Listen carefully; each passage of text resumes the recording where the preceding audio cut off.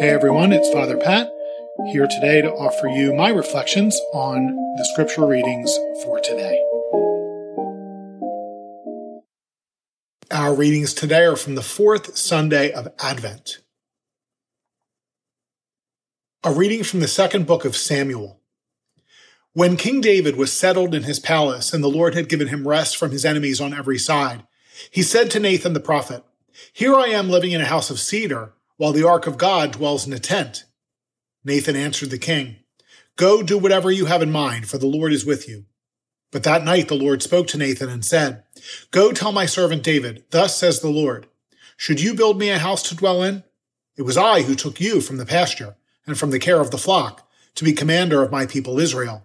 I have been with you wherever you went, and I have destroyed all your enemies before you, and I will make you famous like the great ones of the earth. I will fix a place for my people Israel. I will plant them so that they may dwell in their place without further disturbance. Neither shall the wicked continue to afflict them as they did of old, since the time I first appointed judges over my people Israel. I will give you rest from all your enemies. The Lord also reveals to you that he will establish a house for you. And when your time comes and you rest with your ancestors, I will raise up your heir after you, sprung from your loins, and I will make his kingdom firm. I will be a father to him, and he shall be a son to me. Your house and your kingdom shall endure forever before me. Your throne shall stand firm forever." The word of the Lord. Thanks be to God. Our response. Forever I will sing the goodness of the Lord. Forever I will sing the goodness of the Lord. The promises of the Lord I will sing forever. Through all generations my mouth shall proclaim your faithfulness. For you have said, "My kindness is established forever." In heaven you have confirmed your faithfulness. Forever I will sing the goodness of the Lord. I have made a covenant with my chosen one. I have sworn to David my servant. Forever will I confirm your posterity and establish your throne for all generations. Forever I will sing the goodness of the Lord. He shall say of me, "You are my Father, my God, my rock, my Savior." Forever I will maintain my kindness toward him, and my covenant with him stands firm. Forever I will sing the goodness of the Lord. A reading from the letter of St. Paul to the Romans. Brothers and sisters, to him who can strengthen you, according to my gospel and the proclamation of Jesus Christ, according to the revelation of the mystery kept secret for long ages, but now manifested through the prophetic writings, and according to the command of the eternal God, made known to all nations to bring about the obedience of faith. To the only wise God, through Jesus Christ, be glory forever and ever. Amen. The word of the Lord. Thanks be to God. The Lord be with you. A reading from the Holy Gospel according to Luke. Glory to you, O Lord. The angel Gabriel was sent from God to a town of Galilee called Nazareth, to a virgin betrothed to a man named Joseph of the house of David. And the virgin's name was Mary. And coming to her, he said, "Hail, full of grace, the Lord is with you." But she was greatly disturbed at what was said and pondered what sort of greeting this might be. Then the angel said to her, Do not be afraid, Mary, for you have found favor with God. Behold, you will conceive in your womb and bear a son, and you shall name him Jesus. He will be great and will be called Son of the Most High, and the Lord God will give him the throne of David his father, and he will rule over the house of Jacob forever, and of his kingdom there will be no end. But Mary said to the angel, "How can this be, since I have no relations with a man?" And the angel said to her in reply, "The Holy Spirit will come upon you, and the power of the Most High will overshadow you. Therefore the child to be born will be called Holy, the Son of God. And behold, Elizabeth, your relative, has also conceived a son in her old age, and this is the 6th month for her who was called barren, for nothing will be impossible for God." Mary said, "Behold, I am the handmaid of the Lord. May it be done to me according to your word." Then the angel departed from her. The Gospel of the Lord. Praise to you, Lord Jesus Christ.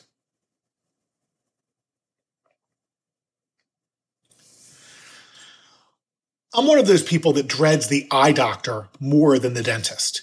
That's not to say I enjoy the dentist, mind you, as a dental checkup always comes with the threat of Novocaine and a drill.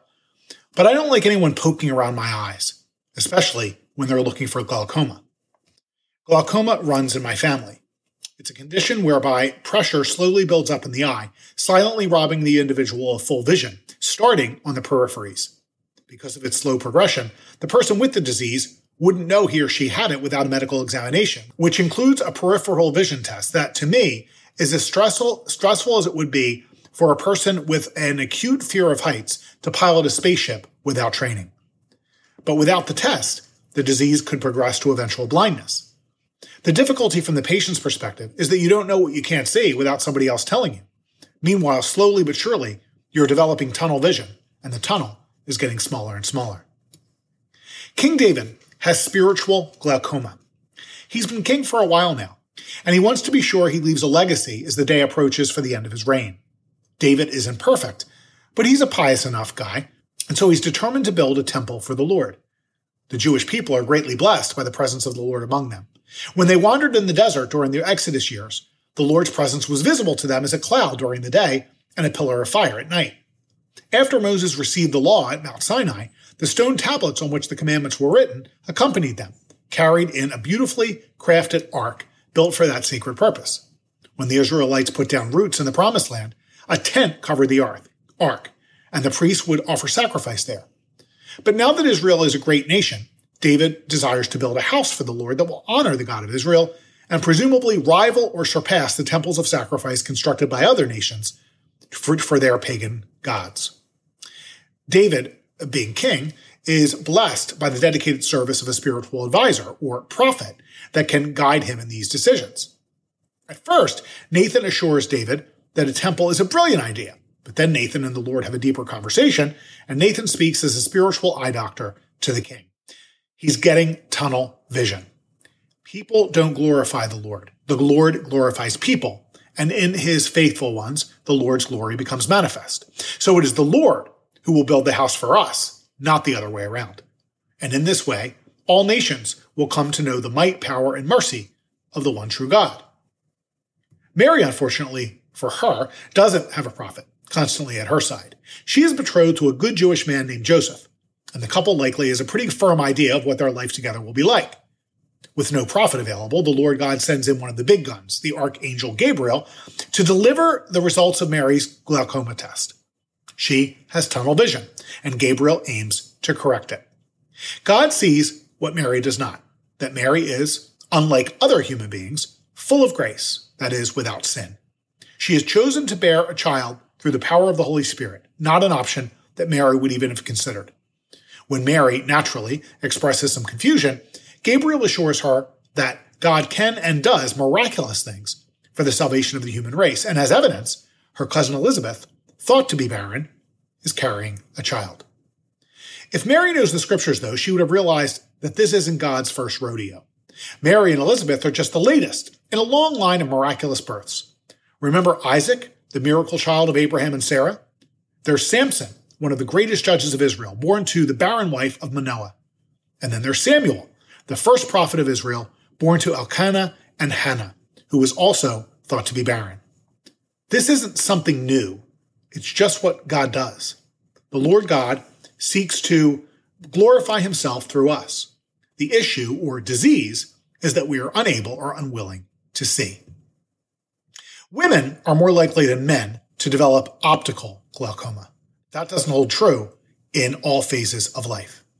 We who carry Y chromosomes have greatly benefited from GPS in its various forms, because without it, we are like yard moles, soil-covered rodents burrowing tunnels underground with little awareness of the greater landscape, convinced that we men know the only way and refusing to ask for directions. And since so few of us, men or women, can boast royal blood like David, we have no Nathan by our side. But never fear. The Lord will continue to do what God does, breaking us through the limitations of the created, now fallen world, if we are willing to admit that we can't see perfectly and to follow him where he might lead. Moses, in fact, uttered prophetic words during the days of the Exodus when he said, "If only all the people of the Lord were prophets, if only the Lord would bestow his spirit on them." We all have prophetic gifts if we would just make use of the tools given to us. All through Advent, the words of Isaiah and the other prophets speak of the wonders God has done and is doing beyond the boundaries of our spiritual vision. Listening to their words and rejoicing in the wonders the Lord God has done in generations past, reminding us that God is not doing something new, but rather God is what he has always been, Emmanuel, God with us. Paul attempts to bring our spiritual vision into focus in his conclusion to his letter to the Romans, our second reading today. He says, brothers and sisters, to him who can strengthen you, according to my gospel and the proclamation of Jesus Christ, according to the revelation of the mystery kept secret for long ages, but now manifested through the prophetic writings, and according to the command of the eternal God, made known to all nations to bring about the obedience of faith. To the only wise God, through Jesus Christ, be glory forever and ever. Amen. God reveals himself to us in the gospel, in the prophets, and in the events of the world around us, leading us to verdant pastures and the glory of an eternal kingdom of peace. If, that is, we are willing to look beyond our spiritual tunnels and see. So let's break out of our spiritual molehills, because life as a dirty rat, a blind mole, doesn't seem all that exciting to me.